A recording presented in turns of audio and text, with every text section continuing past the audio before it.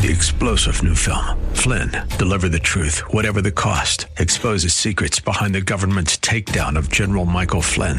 Flynn knew what the intel world had been up to. He ordered the first audit of the use of contractors. This set off alarm bells. He told the truth. He was the most dangerous person for Donald Trump to hire. They had to get rid of Flynn.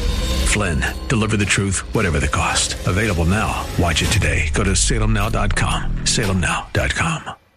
Welcome to the Georgene Rice Show podcast. This program was originally broadcast live on 93.9 KPDQ. We hope you enjoy the show. Hey, welcome to the Tuesday edition of the Georgene Rice Show. Glad to have you with us this afternoon. Yesterday was the Pastors Masters Golf Tournament, and you know, Christmas is a big deal, and there are lots of wonderful holidays, but I have to tell you, it's not a holiday, but the Pastors Masters Golf Tournament, along with the Pastors Breakfast, are the two favorite events for me. We have an opportunity to hang out with your pastors and ministry leaders for the morning. This year we were at Langdon Farms Golf Club and just had a great time in what was a much milder day than the day before it, and really the day after it. Anyway, just thoroughly enjoyed at least making the effort to bless them and to express not just our appreciation, but yours as well, as they enjoyed some time just playing golf together. So out of the studio yesterday, but back in for the remainder of this week. Today, I'm looking forward to a conversation with John Rosenstiel. He is the pastor at New Hope Church. He's also part of the Pastor PDX team. We'll be talking about Together PDX, which culminates in a worship event coming up this Sunday, 4 p.m. at the Portland waterfront, celebrating God's goodness and reflecting back over a summer of wonderful prayer and service that doesn't end with this event, but it just sort of punctuates what is an ongoing ministry of churches coming together. And it's thrilling to know that there are pastors who are linking together for the sake of the gospel and for the good of the city, and others who are serving, others who are committed to prayer. And we're all invited to participate in various aspects of this movement. Together PDX is what you can look for online for all of the important details, as this ministry doesn't end on Sunday, but it just, again, punctuates what is an ongoing work of God in our community. You know, we have quite a reputation across the country. When I travel and people find out that I'm from the Portland area, immediately they have that look in their eye like, oh, well, can anything good come out of Portland? Well, the answer is yes. There are people who are praying, who are sharing, who are serving, and we're going to worship together on Sunday as an expression of that ongoing work. So anyway, we'll talk with Pastor John Rosenstiel from New Hope Church, and we'll speak with someone each day this week about Together PDX and the worship on the waterfront. So that's coming up later in the program. And Stu Epperson Sr. It may not be a name that means a lot to you, but if you enjoy Christian broadcasting, Christian radio, conservative talk, Stu Epperson has had a significant influence all across the country. He was one of the founders of the Salem Media Group. I'll tell you more about that. He has passed away at age 86. He's gone on, as the old saints used to say, has gone on to his reward. We'll tell you a little bit more about him that might give you a bit of understanding about this radio station and others that are part of the Salem Media Group. So all of that's coming up later in today's program. All right, we're going to start with a little bit of the headlines. The court has cleared the way for the state of Illinois, to become the first state to eradicate cash bail. There's a lot of concern about this. They are set to become the first state in the nation to eliminate cash bail after the Supreme Court in that state ruled that a landmark state law did not violate its constitution. That was the challenge. Well, a provision in the state's controversial SAFE-T Act, it's SAFE and then the letter T Act, was set to end cash bail on January 1st, but it was met with legal action from prosecutors and sheriffs in dozens of counties who said the law was unconstitutional, diminished public safety, and put law enforcement at risk. Well, it does all of that, but the court said, well, it's not unconstitutional. A Kanaki court judge ruled in December that the law was unconstitutional, which the state's highest court overturned today. So a lower court said, yes, it is unconstitutional. The higher court said no. Well, under the new law, judges will not require suspects charged with crimes to post bail in order to leave jail while they await trial. Suspects deemed a threat to the public or those who are likely to flee can still be required to remain in jail. The state Supreme Court's ruling means the end to cash bail will take effect across the state beginning September 18th. Other states have enacted reforms to abolish cash bail for many cases, but Illinois is expected to be the first to eliminate cash bail, according to the Chicago Sun-Times. Very controversial decision made by the high court in that state. In other news, Michigan Attorney General Dana Nessel announced Tuesday that she had filed criminal charges against 16 people who signed paperwork falsely claiming that Donald Trump won the 2020 election. It's the first time a state attorney general has charged so-called false electors who participated in a scheme to overturn President Biden's victory. Biden carried the Wolverine state by over 100,000 votes. The 16 people charged include high-profile Michigan Republicans like Mashawn Maddock, co-chair of the Michigan Republican Party, Kathy Burden, a national committee woman from Michigan for the RNC. Well, the 16 others, or the 14 others besides those two, allegedly met in the basement of the state's Republican Party headquarters. They signed multiple certificates claiming they were the duly elected and qualified electors for president and vice president of the United States for the state of Michigan, per the NBC News report. Well, that was a lie, Nessel argued. They weren't the duly elected and qualified electors, and each of the defendants knew it. Well, according to Nessel, some of the electors attempted to deliver these false documents to the state Senate, but were turned away. The documents were later sent to the U.S. Senate and the National Archives with the intent that Vice President Pence would overturn the results of the election using the false electoral slate, as Nessel put it. Well, the fake electors are being charged with 8 felony counts each, including forgery. The false electors' actions undermine the public's faith in the integrity of our election system and not only violated the spirit of the laws enshrining and defending our democracy, but constitutional republic, but we believe also plainly violated the laws by which we administer our elections in Michigan and peaceably transfer power in America, Nessel said.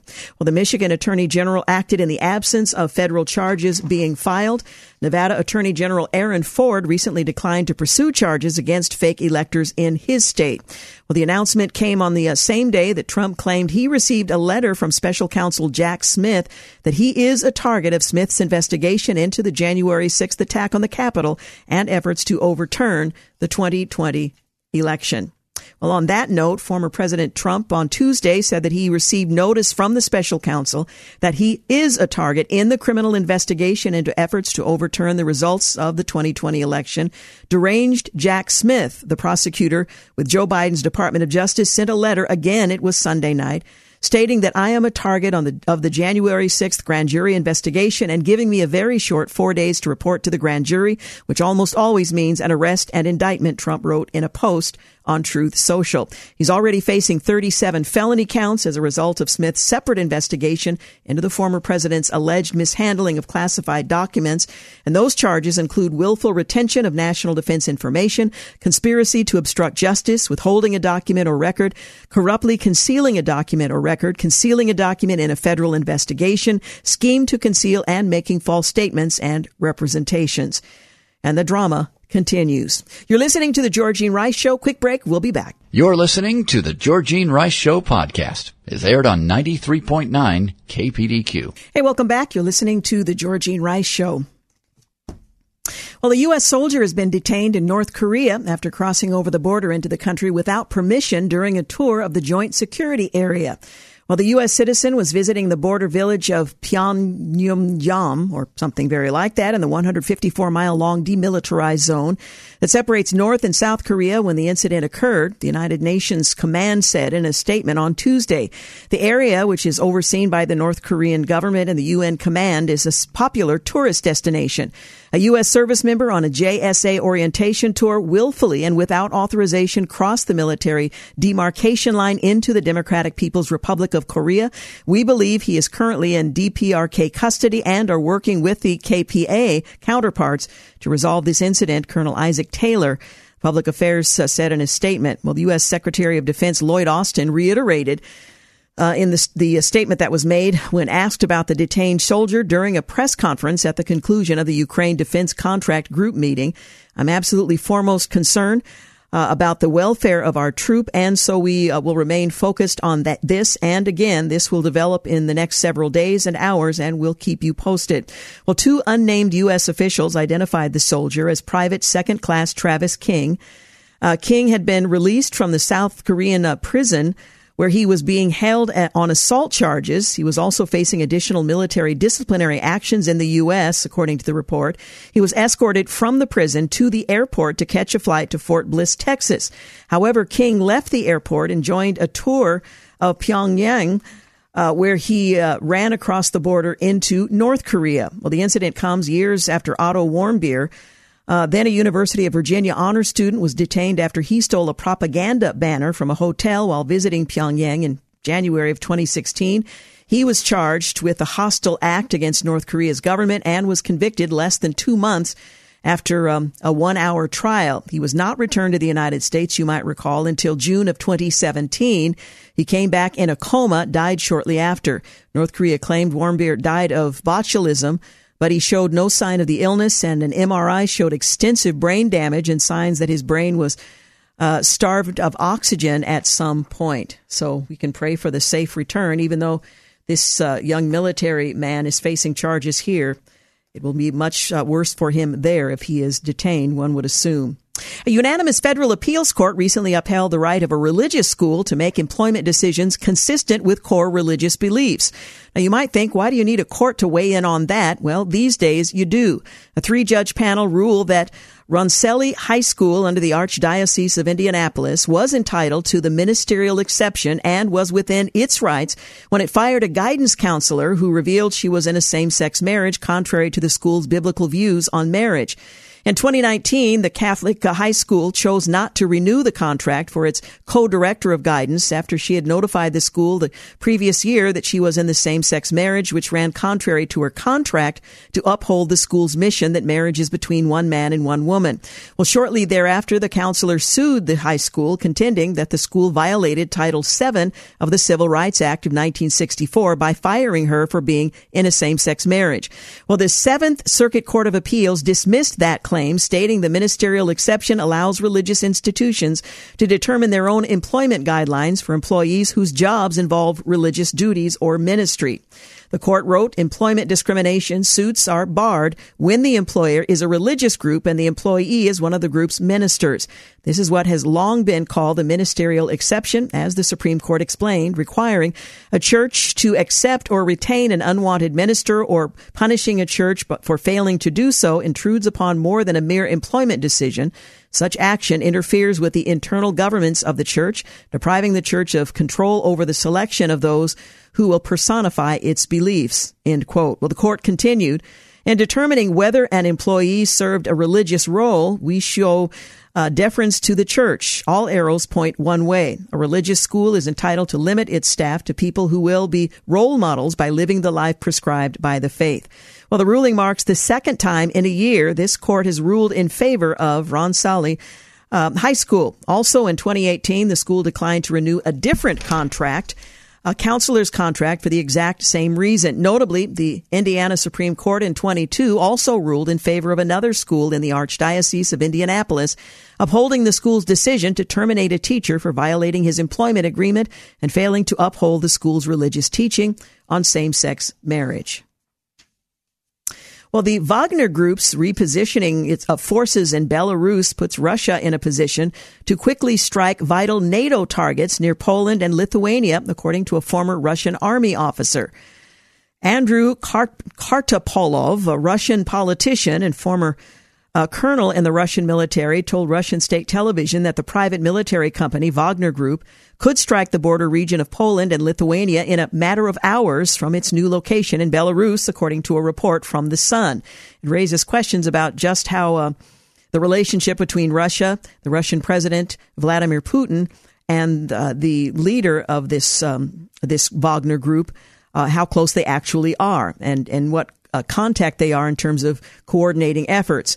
Well, the Russian mercenary group's presence in Belarus comes after an apparent failed uprising by Wagner Group and its leader, Prigozhin, last month. As part of a deal with the Kremlin to end the uprising, Prigozhin agreed to exile to Belarus, where Wagner fighters have begun joining him and have reportedly been helping train the country's military.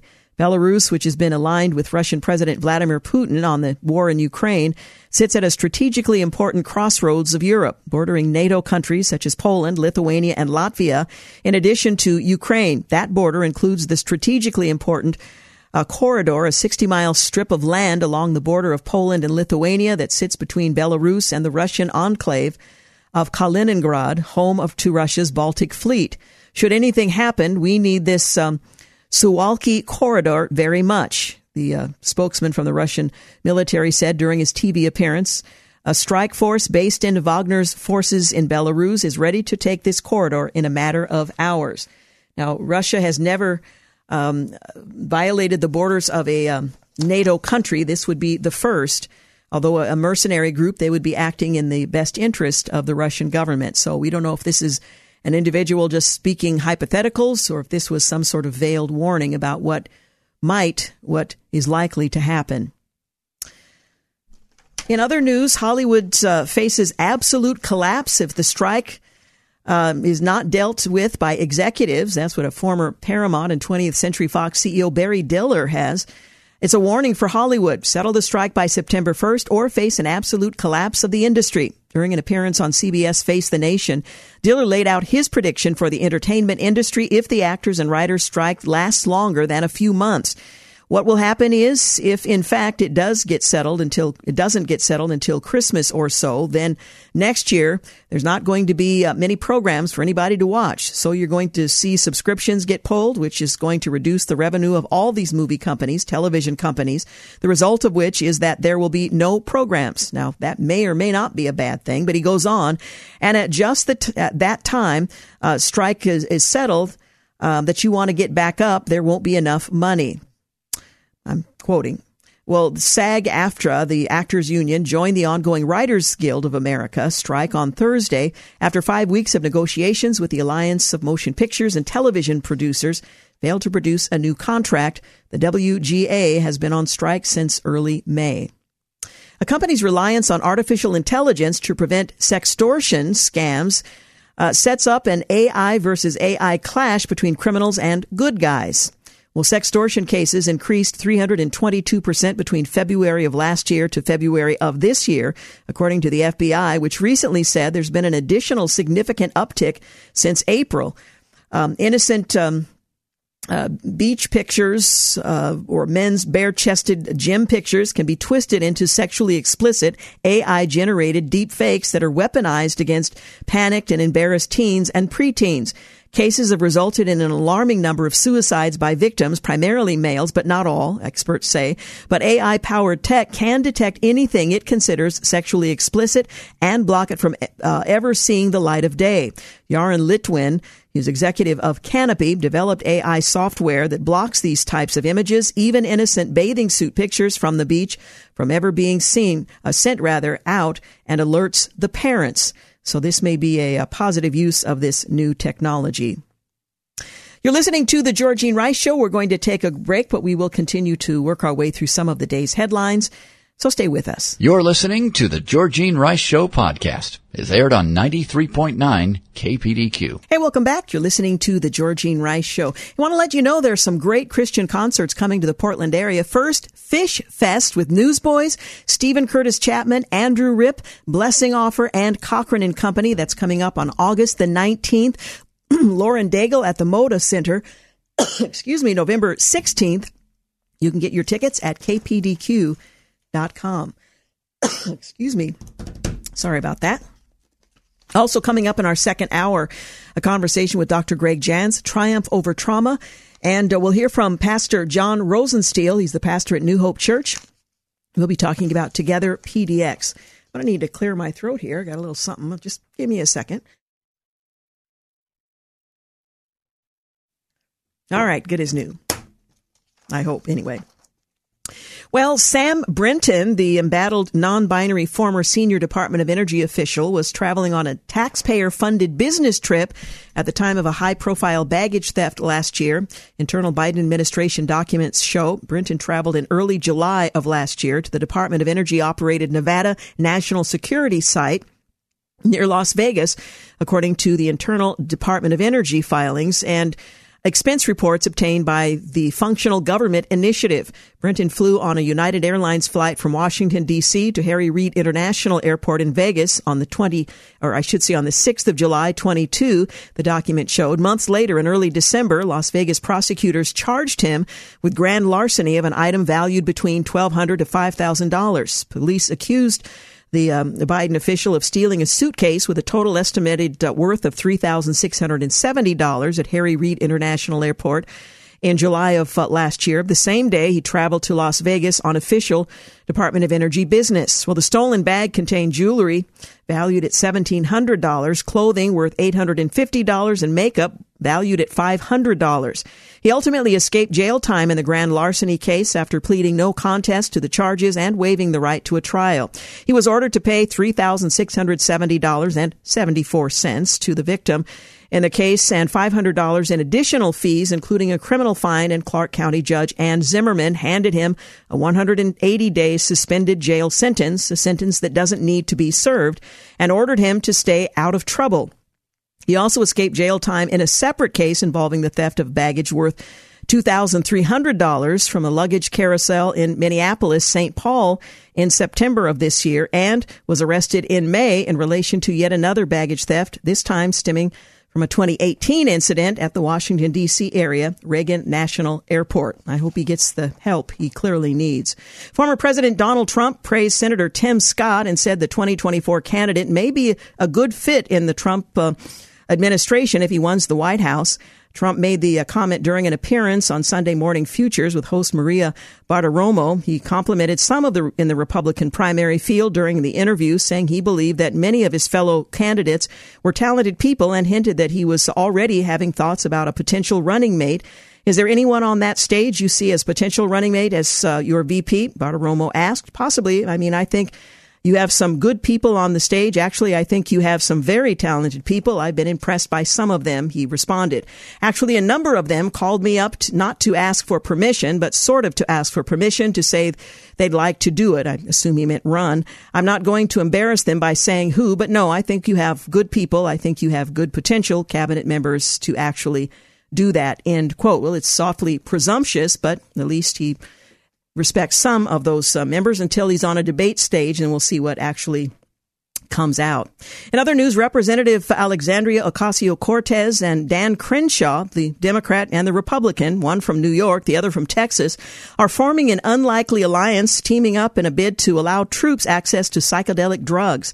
Psychedelics have shown so much promise, Ocasio-Cortez said of the effort, according to a report from the New York Daily News. We desperately need the resources to treat PTSD, traumatic brain injury, and depression. At least 1 in 2 PTSD patients cannot tolerate or do not respond adequately to existing treatments. The progressive lawmakers' comments come as the military and Department of Veterans Affairs grapples with the growth of post-traumatic stress disorder in the ranks, an ailment that has doubled among veterans of Iraq and Afghanistan compared to Vietnam-era veterans. According to the VA and the Centers for Disease Control and Prevention, over 450,000 combat veterans have suffered from some form of traumatic brain injury between 2000 and 2021. But new data suggests that unorthodox treatments like psychedelics help, leading Crenshaw and Ocasio-Cortez to form an unlikely alliance. The duo targeted this year's National Defense Authorization Act to introduce their proposal, managing to get a watered-down version of the bill they authored into the massive yearly legislation. Crenshaw said House Speaker Kevin McCarthy had promised the lawmakers to get a comprehensive version of the bill, which will include funding and clinical trials in the legislation during meetings with the Senate to combine the two chambers' version of the bill. John Kirby, coordinator for strategic communications at the National Security Council, said the Biden administration is working with the defense industry to increase the production of munitions as concerns grow that the nation's weapons supply is dwindling. We're working very closely with the defense industry to try to ramp up production, particularly for artillery shells, Kirby told Shannon Bream on Fox News Sunday. You saw that we gave some cluster munitions to Ukraine as the bridging solution here while we ramp up production. We're having very, very strong conversations with the defense industry, and we believe that we'll be able to get there. Kirby was responding to a segment reporting that a Center for Strategic and International Studies report found replacing inventories for ammunition such as the 155 mm shells, I'm sure there's another way to say that, could take between 4 to 7 years. Replacing javelins could take up to 8 years, and stingers up to as many as 18, according to the report. Kirby said replacing the munitions as the war in Ukraine continues and tensions rise in Taiwan is not a matter of funding. Kirby's comments come after President Biden said on TV that the United States is low on 155 mm artillery rounds. Biden made the remarks while defending his administration's move this summer to send cluster munitions to Ukraine as a transition period until the more new munitions are produced. Conservatives slammed the president on social media following the comment, while others facetiously said they love when the president of America goes on CNN to tell everyone we're low on ammo. Well, Disney backtracked on its claim that photos showing Snow White's new accomplices, previously called the Seven Dwarfs, were fake, and what a news outlet said was a misunderstanding on its correction notice. Well, the Daily Mail published a story on Friday showing an inside look into Disney's live-action production for the classic film. The outlet accused Disney of adapting the film's iconic characters into magical creatures to be politically correct. The Daily Beast reported how conservatives were upset about the photos from the movie, but a Disney spokesperson told them the photos were fake. Well, Disney said it was seeking a correction and disputed the authenticity of the images. However, Disney walked back their previous statement, verifying the photos were from their production but weren't official.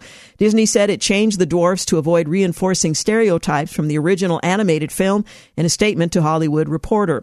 We are taking a different approach with these 7 characters and have been consulting with members of the dwarfism community. Disney shared in January of 22 that the 7 dwarfs would be referred to as magical creatures to avoid reinforcing stereotypes after criticism of the original depictions by the Game of Thrones actor Peter Dinklage, who has dwarfism. I'm surprised they stuck with Snow White.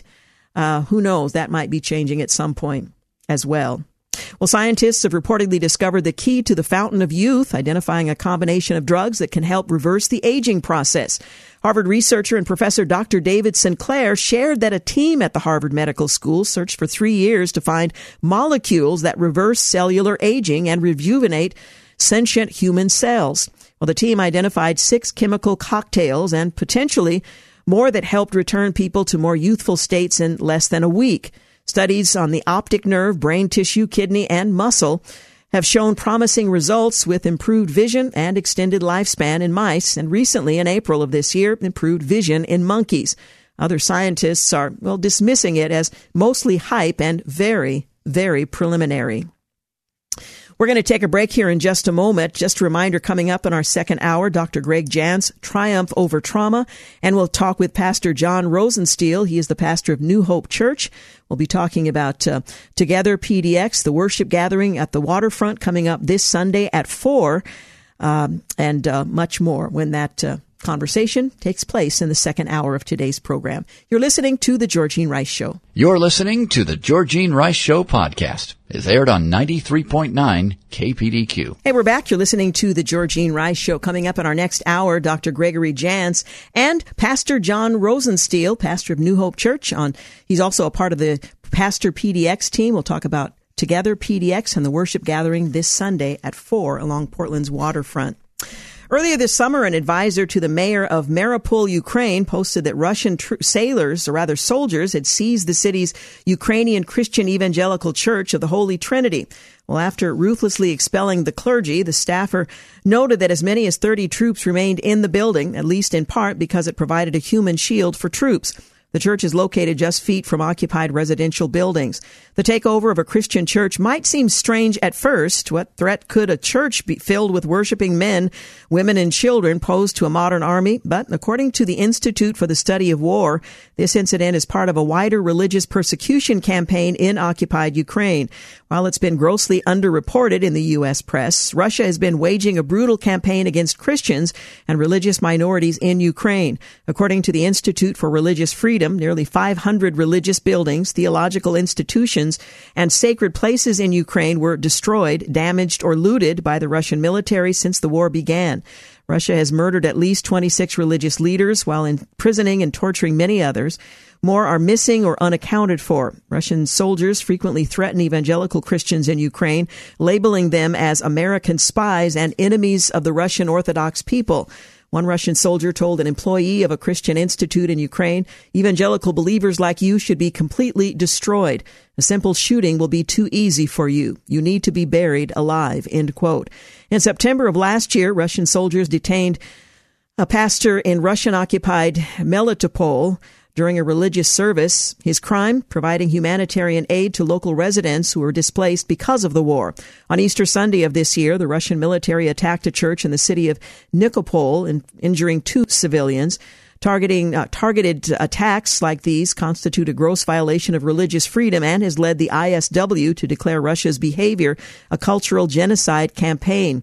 The Russian Orthodox Church shares some of the blame for what's been happening. Its leaders, including Patriarch Kirill of Moscow, have blessed the war and have continuously fomented military brutality through militant rhetoric cloaked in religious language.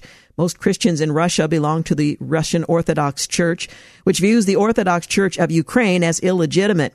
Kirill and other ROC leaders are betting on Russian President Vladimir Putin's invasion to preserve not only Russia's empire, but to expand the reach of the Russian Orthodox Church into the conquered territories. What makes a church an attractive soft target is what it stands for in the hearts and the minds of the people. Religious symbols hold significant cultural and spiritual value for communities. So these attacks constitute a deliberate attack to undermine identity and heritage while demoralizing the targeted group. The Kremlin labels itself pro-Christian, of course, but the facts on the ground expose this as little more than propaganda. Religious freedom has seriously declined in Russia since the 90s. Protestants, Catholics, Muslims, and others face fines and repercussions for illegal missionary activities under the ambiguous laws and unclear laws.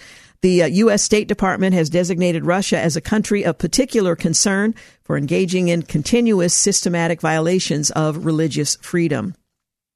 In other news, an 18-year-old military recruit forced to shower with biological males as part of the Biden administration's transgender policies is complaining about being placed in an extremely uncomfortable position. The report was first raised at a Senate Armed Services Committee hearing on Tuesday.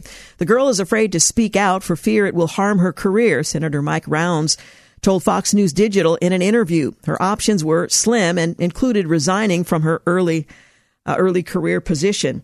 It was believed raising the matter in a complaint could have harmful impacts on the new recruit's military career.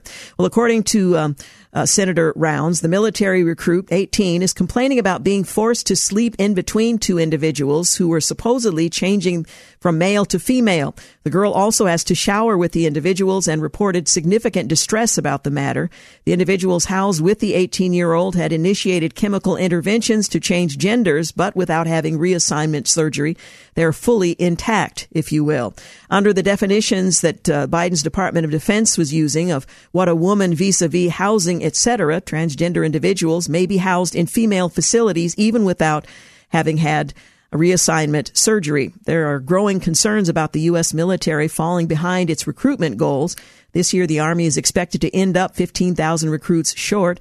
U.S. military chiefs continue to express concern that if recruiting numbers don't improve, the U.S. will not be able to face the next great power threat or deal with 2 conflicts at the same time, Russia and China. The House last week passed a defense policy bill that strongly encourages the Pentagon to use artificial intelligence to its advantage, but also requires defense officials to examine how America's defense security infrastructure may be vulnerable to artificial intelligence systems deployed by China, Russia, and other adversaries. Representative Mark Molinaro, a Republican out of New York, pushed to include language in the bill requiring an assessment of AI vulnerabilities and watched it pass easily on the House floor. That's a strong sign the language will remain in the final bill, even after a negotiation with the Senate.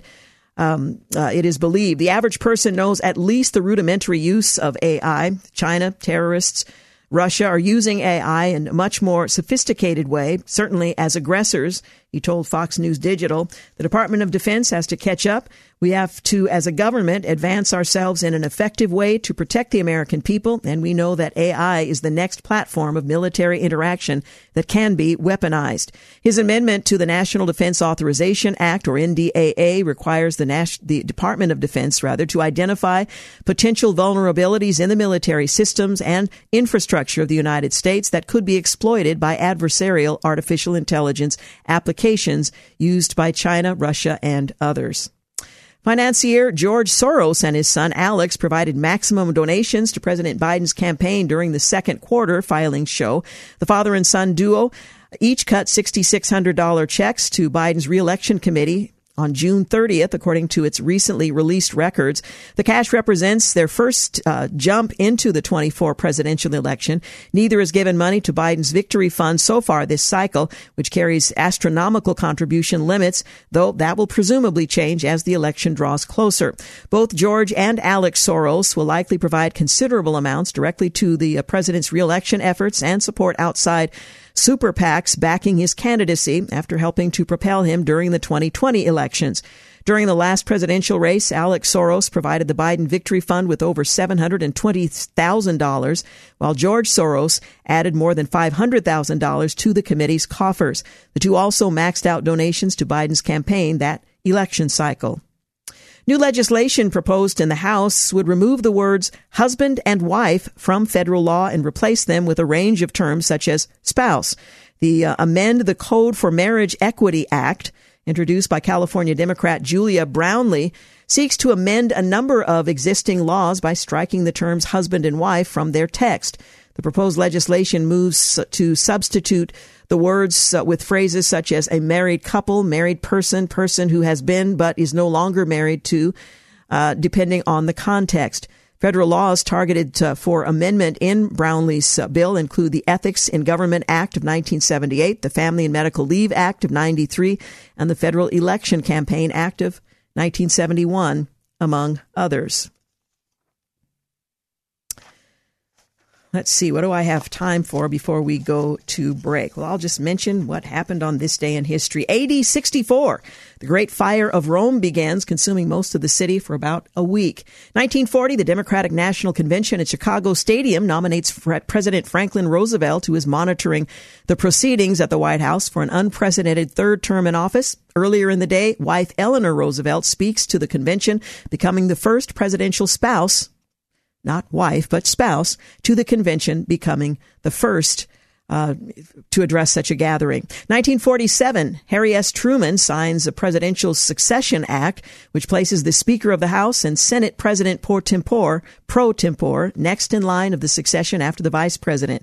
1969, U.S. Senator Edward Kennedy leaves a party at Chappaquiddick Island near Martha's Vineyard with Mary Jo Kopechne. Sometime later, his car goes off the bridge into the water. Kennedy is able to escape, but Kopechne drowns. The scandal would dog Kennedy the rest of his life.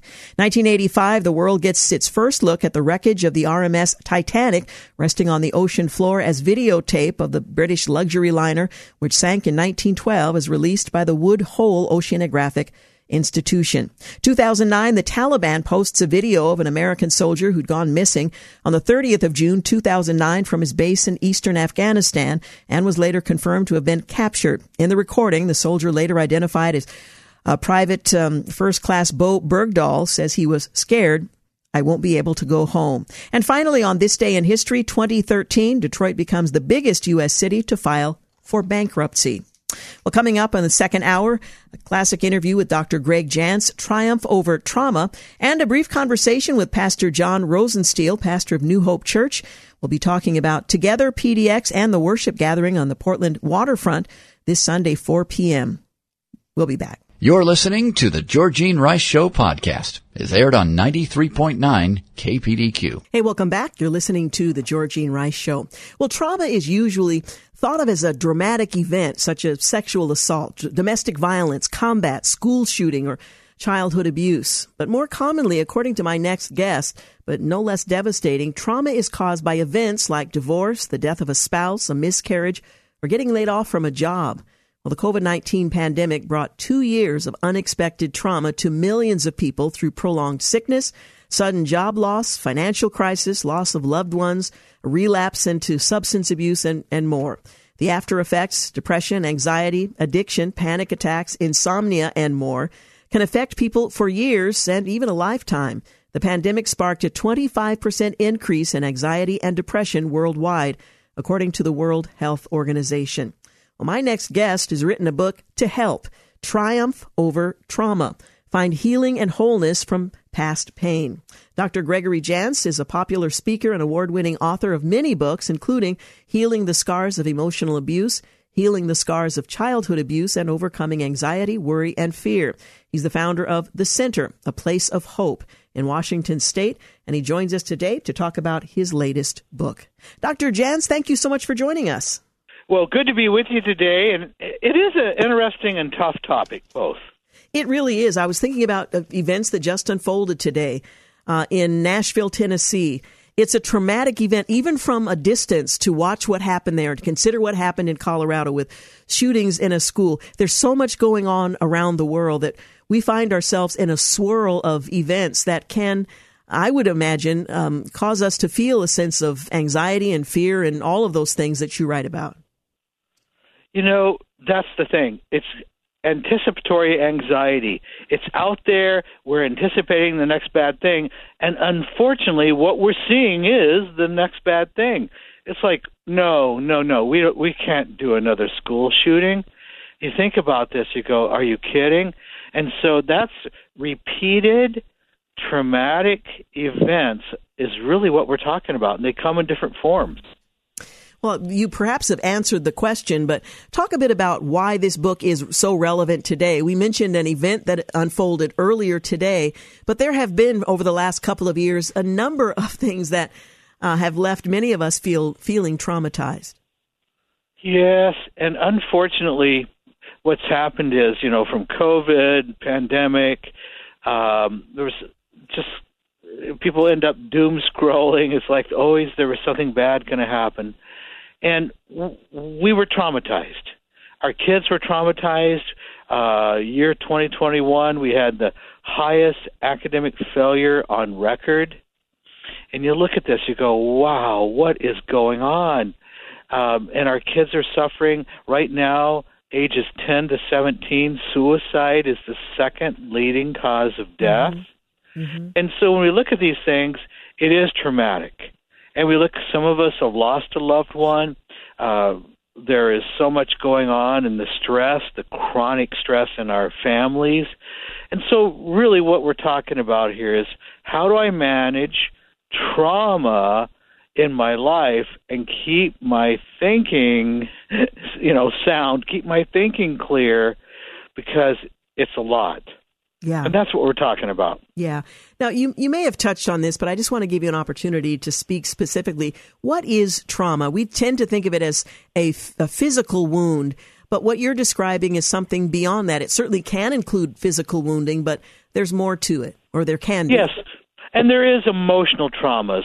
If you grew up at home and maybe there was a lot of comparisons. Why can't you be more like your sister? Look at her.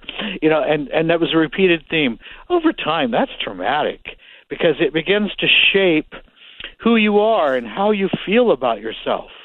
If you were in any way a victim of abuse, physical abuse or sexual abuse, guess what? That's really, really traumatic. And something that is ongoing, and what that does to us and the developing brain. And so we're experiencing traumatic events, and it overwhelms our system because there's no place to put this. The trauma is so shocking, it's so, if you will, wrong, that there's no place to put it. And now there could be trauma that came from maybe it was a disaster or somebody's sudden death, and we don't know what to do with that. And we're particularly sensitive if you've already struggled with depression or you've suffered from anxiety growing up, and then you experience traumatic events. That's really what we call post-traumatic stress disorder. Mm-hmm. Can you talk a bit about the 3 healing keys for trauma, things that we need to know as we're moving toward healing and restoration? Oh, absolutely. You think about, what do I need to know in order to heal? Well, first of all, a key is I have to really deal with reality. I have to understand the effects this had on me. I have to also understand that it's going to take some work, and I need to have help. I don't heal in isolation. I don't heal alone. And one of the steps that we have to figure out is, how am I going to do forgiveness? How am I going to do forgiveness of myself or others, or forgiveness of the situation? Too often when there's trauma, we carry around deep wounds that turn into resentment, turns into bitterness, and that's really what we've got to figure out. How do we deal with this? And if we don't, we're more prone towards addiction and developing addictions. If I've got a compulsive behavior, if I have unresolved bitterness, resentment, unresolved hurt in my life. What role does a person's faith play in the healing of trauma? Our tendency might be, you just kind of need to get over it. Is there a role to be played that our faith can help us in this journey?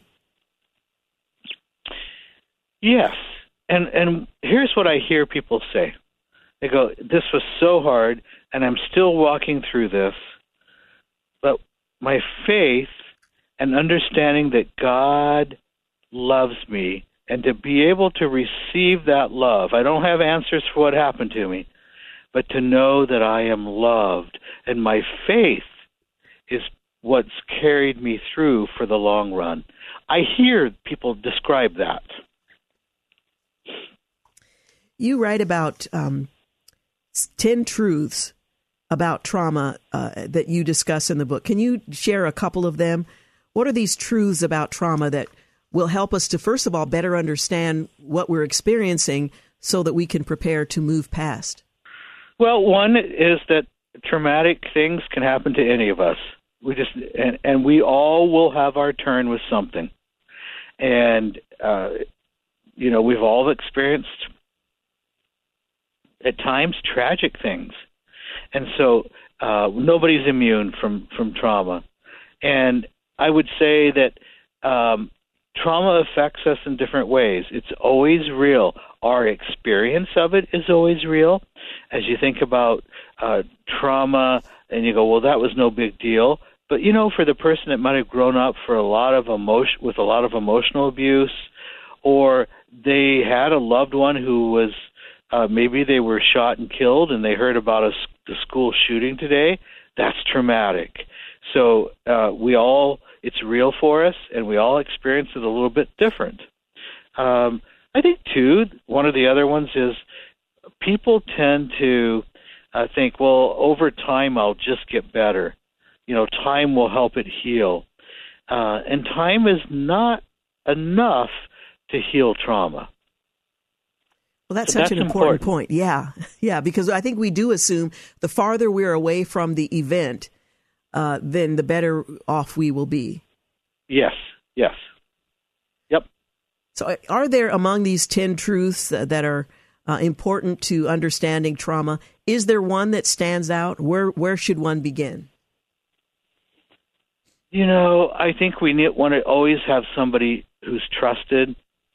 I want us to have somebody that is trusted and that can walk us through. I want you to have a good counselor that knows what they're doing with trauma. I think too often we just say, I can handle this, and we try to do it all on our own. And it just doesn't work that way. And to be in the hands of a good counselor who really understands this, I can tell you, it's just so much better to really be in the hands of an expert. Mm-hmm. Trauma isn't just something that we experience emotionally, but it also has an impact on the body, and that may be surprising. You may not link the impact of trauma to a traumatic experience, but can you talk a bit about how it doesn't just challenge us in our thinking and how we conduct ourselves, but it can have a physical impact as well. Okay. Trauma can affect, depending on the age, it certainly can affect brain development, depending upon the repeated traumas. So our brain is, when we're young, it's developing, it's growing. If it's traumatized by even emotional trauma, it alters brain chemistry. We know that over time, trauma can affect our immune system and our immunities. So that's important to know. And those are significant. Please go ahead. Yeah. We're more prone to disease and sickness. We're also more prone to having sleep disorders and not having what we call restorative sleep. So those are just a couple of things. Yeah. We're going to continue our conversation, but I do need to take a quick break. You're listening to The Georgene Rice Show, and we'll continue the conversation with Dr. Greg Jans. His book, Triumph Over Trauma, Find Healing and Wholeness from Past Pain. The book is published by Revell and is currently available. We'll be back in a moment. You're listening to The Georgene Rice Show podcast. It's aired on 93.9 KPDQ. Hey, welcome back. You're listening to The Georgene Rice Show. I'm talking with Dr. Greg Jans. He is the author of Triumph Over Trauma, Find Healing and Wholeness from Past Pain. If you want to better understand the nature of trauma, in an effort to identify, is this an experience I'm having and what impact is it likely to have on me physically and emotionally, this is a great resource to help better understand what that is all about. Now, what are some of the practical ways, Dr. Jans, that we can rewire our brains after trauma? You were talking a bit about that just before the break. Yes. When I think about rewiring our brains, that's literally what happens. There is a rewiring, and it is our body, as it recovers, creates what we call new neural pathways. It creates a rebalance of brain chemistries, dopamine, serotonin. Those are important chemicals. So there's things that we can do to help our brain, and our brain is amazingly resilient. Mm-hmm. And so we know that even certain nutrients will help our brain. And so a big part of caring for trauma, it's not the only part, but a big part is re-caring for our brain. Our brain has been, it's like the circuits have been blown in our brain with trauma. So how do you do that? I mean, I'm sure there's more than one thing you do to accomplish that, but how do you go about it? Well, one of the things is the power of, as you work through dealing with the reality, as the power of forgiveness over an event, as that begins, as we begin to allow the brain to have restorative sleep and rest. Even people with trauma forget to drink water. And so nourishing the brain with water, it sounds so simple, but it's so powerful. We always want to look and see, do we have inadequate vitamin D? As our brain, there's what we call the fish oils, the omega-3s, is so important for brain health. We also want to look at how is our thyroid, how's our hormonal balance in our life, and so those are all key components to helping the body restore. And again, we're talking about the book where you'll find this information, Triumph Over Trauma, Find Healing and Wholeness from Past Pain. In one chapter, it's called Revise Your Script. Explain how you can do that after trauma. Okay. Well, really what we're talking about is we're talking about how you've seen yourself, how you perceived your future because of trauma. Sometimes we develop shame, and we feel like, wow, I don't deserve anything good, and you kind of end up living that way. Or you sometimes with trauma, you can end up blaming yourself. And blaming yourself is such that you get stuck, and you get stuck in repetitive relationships, or harmful relationships, I should say. So as we rewrite the script, It's like we have to learn how to re-envision a different future. We have to learn how am I going to think differently about myself? How am I going to really come to the place that, my past does not have to define my future? That's a real important key. You write about hope. It's a common thread throughout your book. How important is hope to healing? When I think about the word hope tends to come for us when we have a plan. And the plan is how am I going to rebuild my life? How am I going to get the help I really need? How am I going to care and do the nutrition for my life? It is such that hope comes when I have somebody helping me with a plan. It's vital. Otherwise, I can feel helpless and hopeless. Mm-hmm. Is it always important to have someone else with whom you're sharing that plan as you're moving in a more hopeful direction? Yes. We can't do this alone. We need help. We need help to do this. And when we isolate, we will tend to really default on our thinking. What is post-traumatic growth? We hear a lot about post-traumatic stress, but what is post-traumatic growth? And is it something that one should expect if you're following what you've written about in your book, Triumph Over Trauma? It is the belief and it's knowing that post-injury, post-trauma, I can grow. Post-trauma, not only do I grow, but I have a plan for my physical growth, my spiritual growth. I have a plan for my emotional growth. I am setting myself on a course of growth. And that's what we do when we are working through this. We start to see hope for our futures. And also, when traumatic events happen in the future, we're able to manage those and manage the emotions of those without it really sinking us. What I mean is it's still very difficult. It's very difficult to hear about something traumatic, but you're able to keep really yourself in the right frame of mind, even though I'm dealing with some difficult emotions.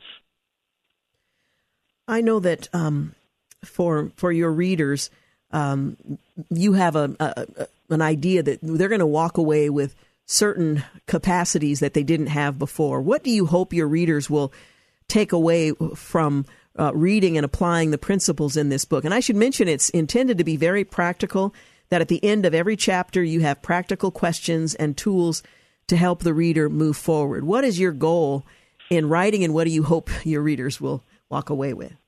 Yes, my hopes are really that you will know that there is a different future for you, that there is a plan that God has that is good, that you can walk alongside very traumatic events with the right people, and you can, in many ways, it's hard to imagine, but you can be strengthened, and you will turn around, and you will be a help and a resource to others.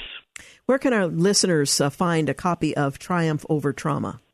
Well, I would imagine at your favorite online retailer, whatever it may be, and ChristianBook.com. It should be available everywhere. All right. Again, the title of the book, Triumph Over Trauma, Finding Healing and Wholeness from Past Pain. And we've had plenty of that. The healing process, however, we need some help. So I appreciate your coming to talk with us about it and for making the book available to walk us through that process. Yeah, absolutely. And there really, truly is hope.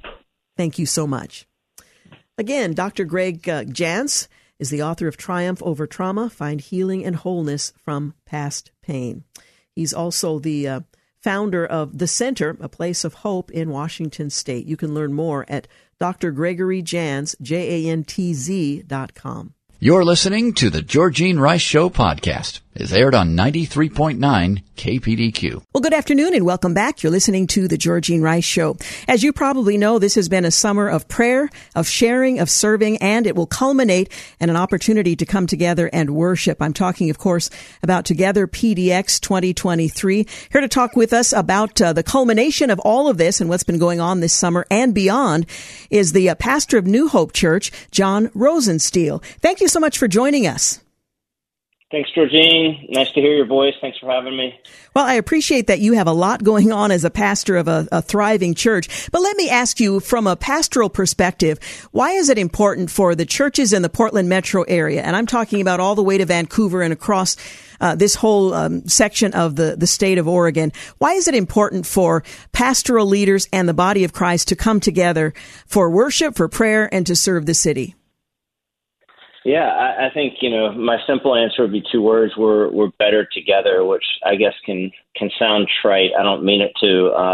I've come to realize that's true. And I think as a pastor, I've been a pastor for, a long time, 30 years or so. It's a busy job. It's a demanding job. And we have responsibilities to the local expression of the church with whom we work, and there's maybe 1,000 or so churches in the greater metro area. And it's easy to just get kind of focused on your church. Mm-hmm. And it's an important role. But I think as I study scripture and stand back from it and have done a lot of thinking over these last couple of years, I think the right way to think about church is beyond the local expression to the unified church in the greater metro area. I think of the letters in the beginning of Revelation that Jesus writes to the churches. He's writing those churches to the churches in those cities. So I think if the Spirit of God, Jesus, were going to speak to the church in Portland, wouldn't be to one specific church located in one specific building like New Hope. It would be to the collective Church of Portland. And so I think that, that unlocks some stuff in me. And then I think, we are truly better together. Every church has its strengths and has its weaknesses, but together as the Church of Portland, we can fully embody the good news of Jesus. It's exciting to consider. We live in a time when communication is unprecedented. I mean, we can communicate in ways that previous generations could not have imagined. So we have access to one another, and yet we tend to be more insular than we ought. We take seriously that the Scripture says that we are members one of another, but don't necessarily know how we can express that in a way that's constructive. Together, PDX has provided for us a framework that invites the body of Christ to love one another so that they know that we have been with Christ, but also to minister outward to the broader community. We've been talking about this summer, but really Together PDX extends beyond what's happening and what will happen this summer, beyond these hot months into the rest of the year. This is an ongoing undertaking. Yeah, for sure it is. We, I've been involved in it for the last maybe 4 or 5 years. I serve now on the oversight team for Together PDX, mm-hmm. but it really has been a very organic, and I like to thank the Spirit of God as the architect of the movement. But as you probably know better than I, because you've been around the city for quite a while, the Collective Church of Portland has done many things over the course of the last 15 years or so, and it's ebbed and flowed, and COVID threw a wrench into things. Kevin Flowers played a huge role in the Plow Association, bringing leadership amongst the churches. And so, we kind of bonded together, a lot of us during COVID and missionally, and we had our some successes in some areas, and then things would fall away, and we kind of came together and said, hey, we need to kind of unofficially come together and form this organization for the good of the city, that we truly are better together. So Together PDX, and if listeners are interested, they could just go to togetherpdx.org. There's a ton of great information.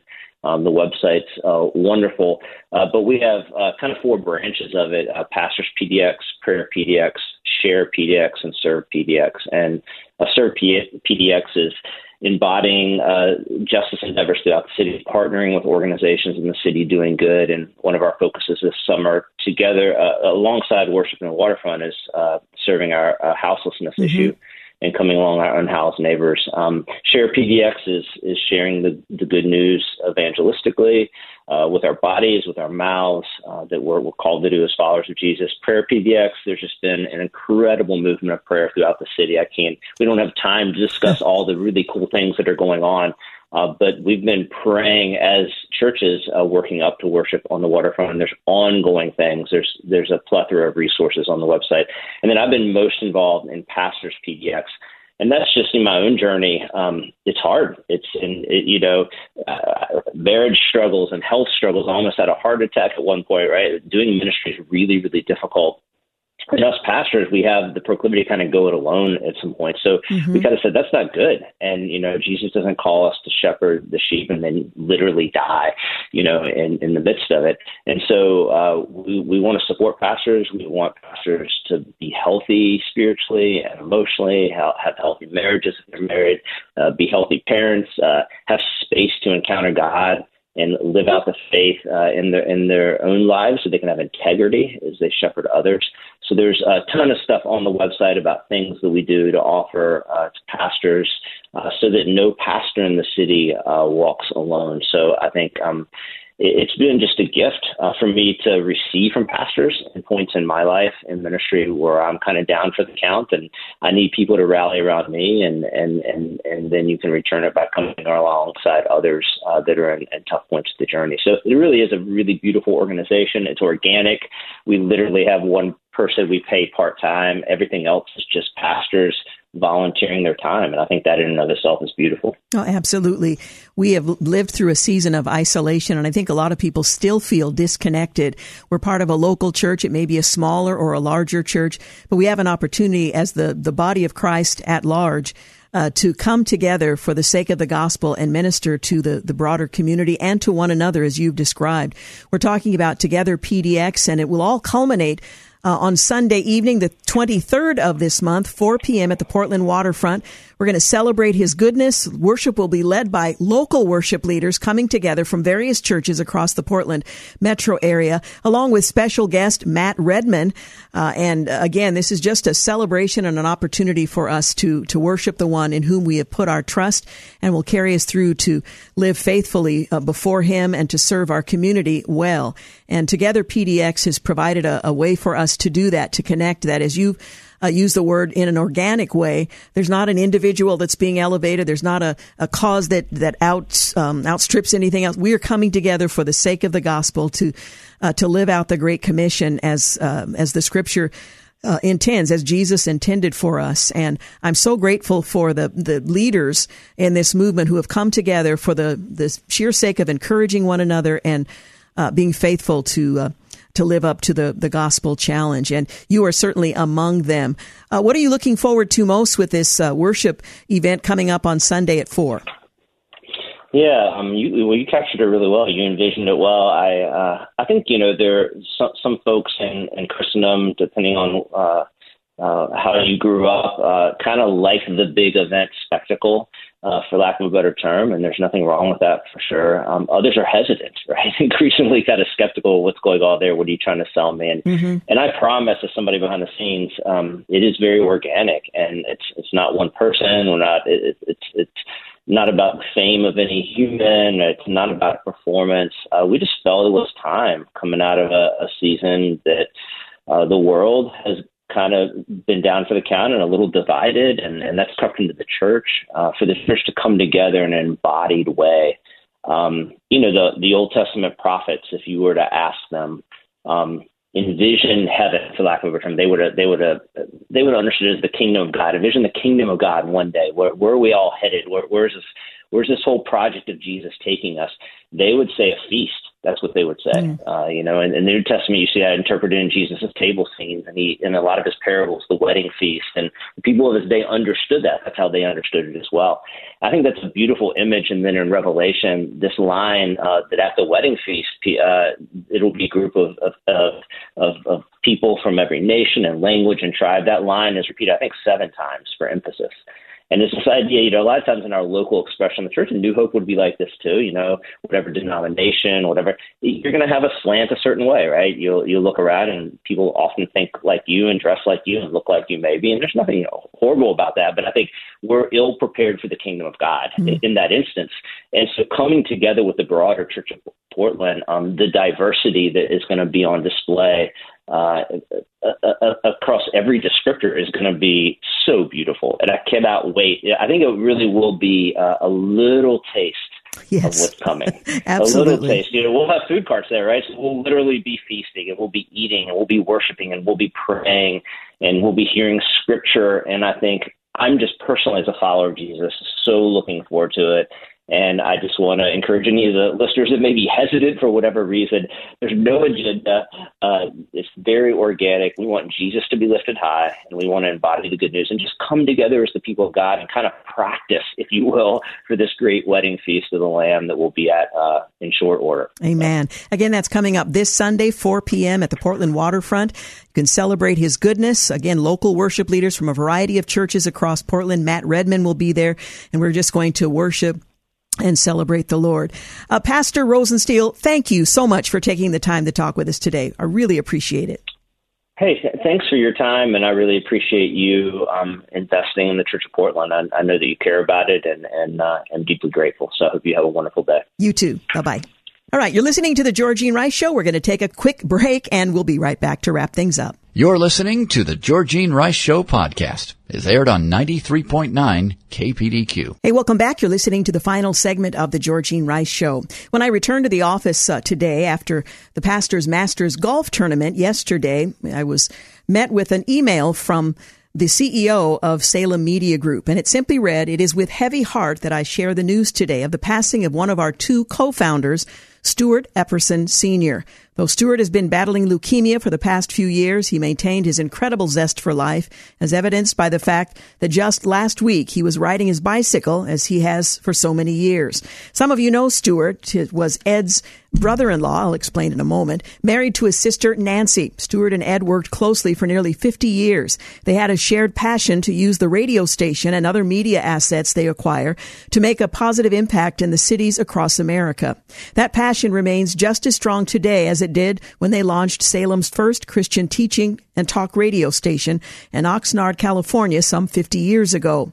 Although Stuart had passed, that same passion and desire live on. It is the legacy of the Epperson family, as it will be of the Atzinger family. Ed said to me today, "Stuart will be greatly missed by many. I will miss him, but I take comfort in realizing that he is already receiving his reward for a life well lived, a life that personifies the words of the Apostle Paul in 2 Timothy chapter 4, verses 7 and 8. Well, Stu Epperson was the co-founder and chairman emeritus of Salem Media Group, which is what KPDQ is a member of. He died leaving behind an incredible legacy of service in the broadcasting field. The Christian media pioneer was 86 years old. Stu and his brother-in-law, Edward Atzinger, they founded what was originally called Salem Communications back in 1986. They expanded its influence with Christian and politically conservative news talks, formatted radio stations, and media platforms all across the nation. As a longtime leader in Christian radio, Stu Epperson ministered to millions. He was also a former member of the board of directors of the National Religious Broadcasters Association. For over a decade, Epperson served as the National Radio Broadcast Executive Committee and Board of Directors and was a member of the NRB President's Council for many years. Stu Epperson also played a key role in the establishment of the NRB TV and served for 17 years as the chairman. In 2009, he was inducted into the National Radio Broadcast Hall of Fame. Stu's contribution to the field of Christian broadcasting cannot be overstated. That's a quote from Troy Miller, who is the National Radio Broadcast President and CEO. He touched countless lives with his unwavering commitment to Christian communications and excellence, and using the airwaves to advance the truth. We extend our heartfelt condolences to his loved ones and the Salem media family at this time. And again, KPDQ is a member of that family. In 2005, Time magazine named him one of the 25 most influential evangelicals in America. Tributes poured in on social media, honoring his work as a trailblazer in the industry. Blaze TV host Steve Deuce, he tweeted, "An absolute giant in Christian conservative broadcasting, even more so a true gentleman. He's one of those that I will be eternally grateful for in my career." He even wrote a letter of recommendation for the company he founded to take a chance on me and gave me a shot in national syndication. Big Stu was as first class as it gets. He lived a long and wonderful life, end quote. Anyone lucky enough to know Stu received a great blessing, tweeted media personality Mike Gallagher. Stewart definitely fought the good fight and did it well. Praising God for the life and legacy of Mr. Stu Epperson Sr., wrote another user. Well, Stu Epperson devoted himself to numerous charitable and humanitarian endeavors through the Winston-Salem Rescue Mission, Salem Pregnancy Care Center, the Christian Association of Youth Mentoring, and other ministries. Salem Media Group Executive Chairman Ed Adsiger, his brother-in-law, shared, "Stewart will be greatly missed by many. I will miss him, but I take comfort in realizing that he is already receiving his reward for a life well lived, a life that personifies the words of the Apostle Paul. I have fought the good fight. I have finished the race. Now there is in store for me the crown of righteousness, which the Lord, the righteous judge, will award to me on that day. And not only to me, but also to all who have longed for his appearing." Stu Epperson is survived by his wife, Nancy, and their 4 children, daughters Christy, Karen, and Kathy, and their son, Stuart Jr., and by 21 grandchildren, 1 great-grandchild, and 2 more on the way, as well as his sister, Mary Lee King. Epperson was so successful in broadcasting that Time magazine named him one of America's 25 most influential evangelicals. He was raised on a tobacco farm in Ararat, Virginia, just north of the Surrey County line, and was introduced to radio at an early age. His father had founded stations in Virginia, and his brother Ralph had started one in Mount Airy. Epperson worked in his brother's station and decided to go to college to learn the business, and learn it he did. A few colleges showed interest in Epperson's basketball potential. He was a very tall and lanky fellow, but he decided to go to Bob Jones University, a conservative Christian college in Greenville, South Carolina, where he ultimately earned a master's degree in broadcasting. He bought his first radio station back in 1961 in Roanoke, Virginia. In 1963, he married his wife, Nancy, whom he had met at Bob Jones University. The following year, they moved to Winston-Salem, where Epperson bought and operated WKBX, which he ran as a country and western station. He sold it in 1976. He formed Salem Media, Inc. with Ed Adsinger in 1986. The company owned stations from New York to California, focusing on a Christian inspirational format featuring music, Bible teaching, and talk. Among those purchases, KPDQ. In addition to his radio work, he also helped start Winston-Salem Rescue Mission in the late 60s. He decided to get into the race for Congress just 2 days before the filing deadline in 1984.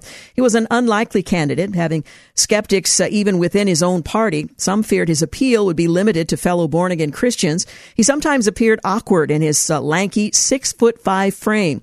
He was going up against a 5-term incumbent, and he had no campaign experience. He'd been a registered Republican since 1968, but wasn't involved with party politics until he ran. "I'm a political novice, if there ever was one," he said at the time, but he was a firm believer that Ronald Reagan had put America back on the right track, and he yearned to provide conservative leadership that he felt was both morally and fiscally sound. "The traditional family as we know it is at the heart of what made this country great," he said in launching his campaign back in February of 1984. "These values have been eroding, but I think we are getting them back again." He eventually won over many of those skeptics and made a convincing run for office, even sharing a stage with then Vice President George Herbert Walker Bush during a campaign visit to Wake Forest University. Well, there's a lot to be said about this accomplished man, but perhaps the most significant thing is that he has entered into his reward, a man of faith. He used his considerable talent, his considerable skills and influence for the sake of the gospel. He will certainly be missed by the Salem Media Group, the family of stations and other media outlets, guided by he and his brother-in-law.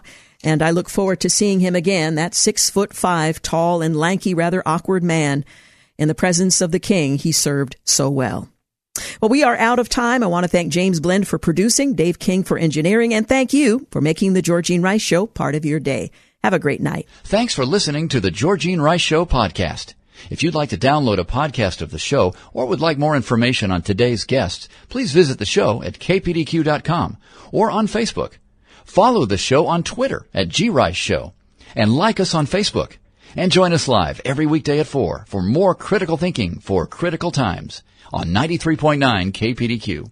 3-star General Michael J. Flynn, head of the Pentagon Intelligence Agency, knew all the government's dirty secrets. He was one of the most respected generals in the military. Flynn knew what the intel world had been up to. He understood its funding. He ordered the first audit of the use of contractors. This set off alarm bells.